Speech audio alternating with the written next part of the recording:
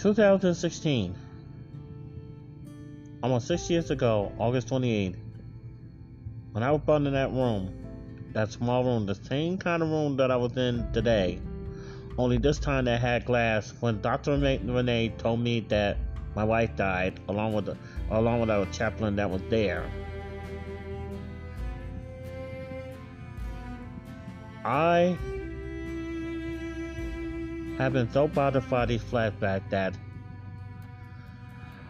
I had to wind up calling the suicide hotline. Now, I don't go through with it because I don't like pain, and I'm tolerant of everything that people do to commit suicide is pain, and I can't handle it. I mean, I can't even handle getting blood drawn at times. Sometimes I do it, sometimes I don't because I can't handle it. You know.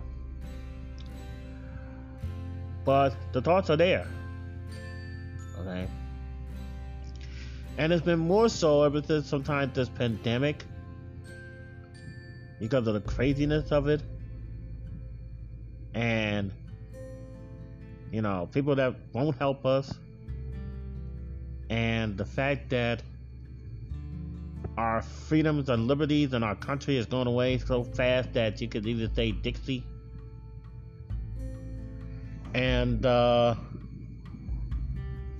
CDC is trying to still make us wait until November for me and other cruisers to go back home and other people to go back to work when they've been out of work for so long. And this is way before I lost my best friend that I mentored in the middle of a pandemic.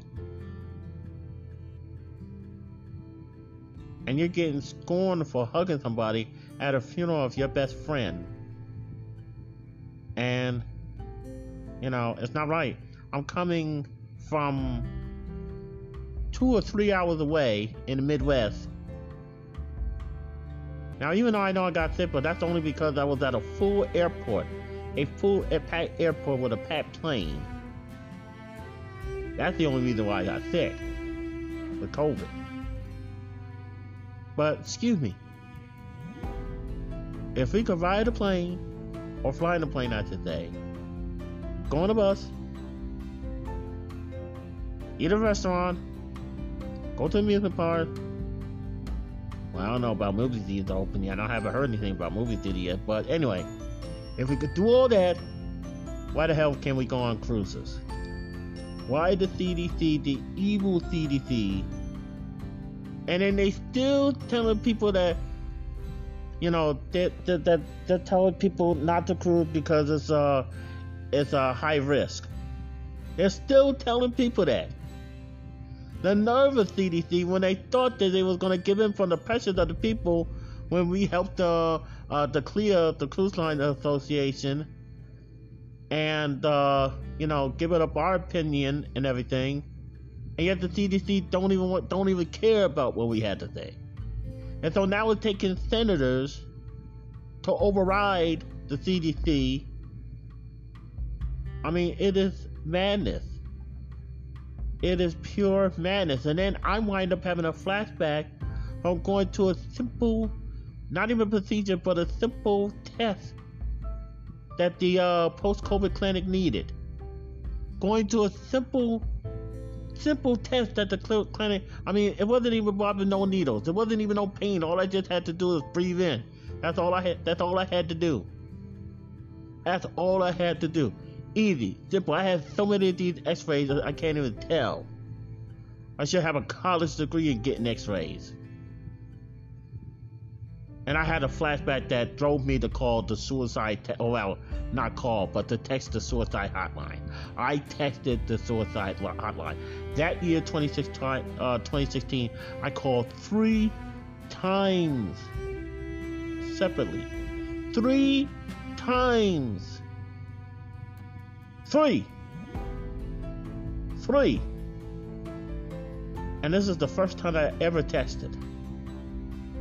I was hesitant before, but I said, you know what, I gotta do it. I gotta do it. I mean, cause this flashback thing is driving me nuts.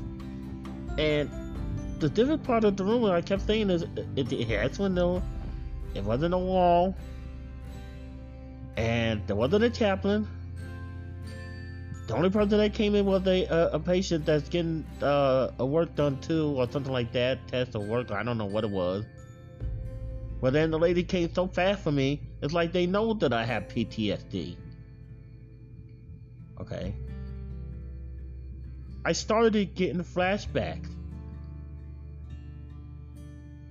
Okay. Because I remember after the cop dropped me off at the hospital, I was in the big main waiting room and everything like that because I wanted to see my wife and everything like that. And you know, something happened. I waited for a while, and then I remember the paramedics was helping me and stuff like that. And then next thing I know, I had went to the bathroom. I came back from the bathroom. The nurse called the nurse or somebody. It was the same nurse that I think either gave me an IV or gave me a blood drawn or something one year. The same nurse came and got me, put me in that room, in the little room. And then after the nurse left, I will never forget, Dr. Renee, and she introduced me to the chaplain. She told me those words that I will never ever forget about my wife passing away. And all heck broke loose. All heck broke loose. And I mean, it did took me a while for me to call the suicide hotline because it didn't get bad until like weeks before, even after the funeral, because I had to get to the funeral because, you know, I wanted to say goodbye to her. Because I thought sometimes if you think about, you know, committing suicide, you have to be in the hospital. I said, well, I gotta say goodbye to my wife. And then I wait until I call the suicide hotline. If I could just hold on. And then I wait. I did not only call once, but I called 3 times. 3 times. And this is my first time that I ever text. And so, it went well. And I told her that I just have thoughts but not plans because I can't even take pain. I don't tolerate pain very well. I should have told her that funny story about when I was getting the blood thinners and I yelled like a girl, and then in comes my own pastor, and I thought it was Jesus walking in, and I felt embarrassed. And but anyway, I can't handle pain. I mean, all these suicide methods is pain. All pain. That's why I got a do not disturb. Let's try this again. That's why I have a do not resuscitate on me. In case my heart ever stopped, then it must be time to go. It must be time. Do not resuscitate. Do not bring me back. Because I could sue if I be brought back. You know. Because I'm already at a country I don't even recognize. The CDC don't let me and other cruisers go back home to cruising. And they're letting people lose their jobs left and right. And it's crazy. This is a sad, broken world that we're living in. A sad, broken world that we're living in. And I wind up calling the text line because the flashback was just it just took one. It was only a few seconds. Not even that. It wasn't even that long. I mean, the courthouse, when I went to the courthouse that time to do the probate, that was the one that almost made me faint because I was taken back to my wedding day. When I went to court, I remember the guard was telling somebody that they was going, they was going to a wedding and stuff like that because people was coming in for my wedding. And I remember one of the guys was saying that. I remember that. But it was just one flashback. And my heart is beating so fast. It's like, it's crazy. I mean, it's like, okay, wow. I mean, come on, the room had glass, and they came and got me real quick, so I was out of there fast. And they must have known that I got PTSD. They must have known it. They must have known it. See, that's why I go to the best hospital, Barnes Jewish Medical Center. And but man, that almost put me over the edge, the PTSD thing.